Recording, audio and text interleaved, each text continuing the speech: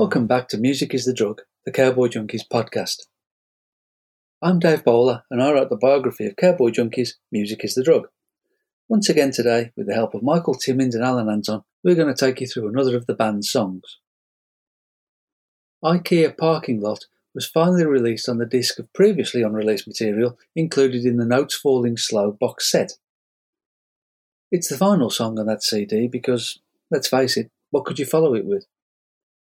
For all that many critics lazily tag the Junkies as the band with all the sad songs, usually there's a kernel of hope in them somewhere. Not this one. No, this is the darkest song I've ever written. I'm pretty sure it's probably the darkest song, probably because it's a very honest song and it's set in it's set in an Ikea parking lot, so you don't get much darker than that. I don't know what to say about this song. I don't think we'll ever play it again. We did play it for a bit when it was originally written, and it is just too dark. But there are some beautiful images in it that I love. I love the the second verse. I don't think I love you anymore. Her words like a fist float beside him. I really love that because, unless you're from a cold climate, that image might not make sense. But, if you're sitting in a car that's cold or anywhere that's cold, your breath condenses. So it sort of turns to vapor. So as you can imagine your words coming out of your mouth and turning into something and floating around. And so I really love that image.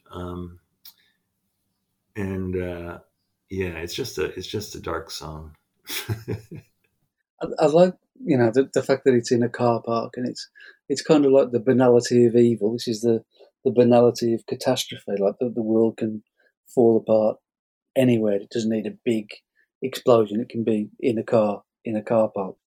Yeah, and I think you're right. And I think that's what makes it all the more depressing because it's just so identifiable. Everybody's done that. You get to a place and it's closed and you're waiting for it to open. And especially if you're in a cold car, it's like the worst. You're sitting, there's no place to hide. And if there's two people in the car and they're having difficulties, again, you're trapped together. And it makes, I see this as a little, film vignette. To me, it could be a classic little film vignette for some weird little indie trailer or something. It's just, and I like the way I again, to add to that sort of weird juxtaposition, that in the last verse, her words crystallize and the windows make beautiful patterns. That again, that's a very cold climate thing where if you're sitting in a car and you're talking, you're warm, your breath comes out, it's warm, and once it hits the windshield, and which is really cold, it'll turn into beautiful crystal, frost on the window. So there's lots of beautiful images in this song. So I like the beautiful images compared to the sort of real basic, complete breakdown of a relationship. While the action takes place outside Ikea, as the saying goes, other stores are available. I remember having an argument with Mike about how it should be Walmart parking lot to make it more accessible. I thought Ikea was a little elitist. But he said, well, it's just a parking lot. I said, yeah, I guess it's just a parking lot. It's a really eerie, it's an eerie song, but I mean, the arrangement and the playing on it is very unsettling. It's like, one of those late 60s French films kind of thing. It's got that atmosphere to it.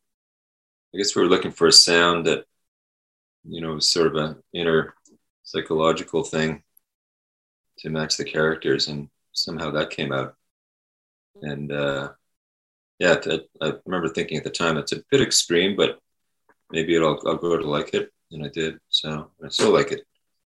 It was a little unsettling for us to wonder if we got it, because it was a kind of a weird rendition of a song for us to do. But it grew on us for sure. I don't think that I love you anymore. The words like a fist float beside him. The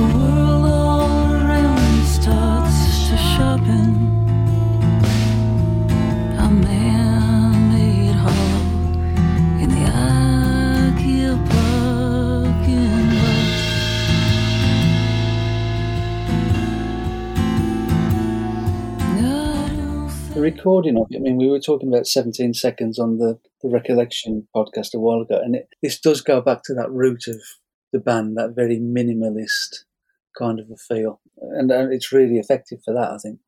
Yeah, it has to be, this song, it couldn't be anything but extremely minimalist, as far as the lyric is concerned. So we're pretty good at doing that. So if you want to really go down to the bottom, we're good at that. So yeah, it's pretty minimalist. The whole song lyrically is minimalist. The production's minimalist. The playing is minimalist. So yeah, it's a pretty dark song.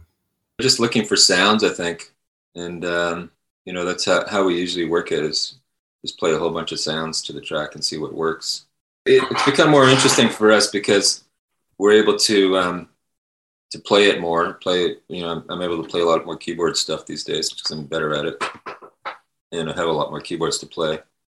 And I'm still kind of learning, especially the synth stuff. But as far as just all key stuff, piano stuff, it's all very simple. Very simple playing.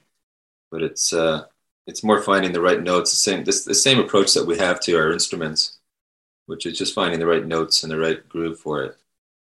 And it's not about decoration or playing a wall of sound or anything like that. It's just about finding the absolute right thing to put in there, to put in a song.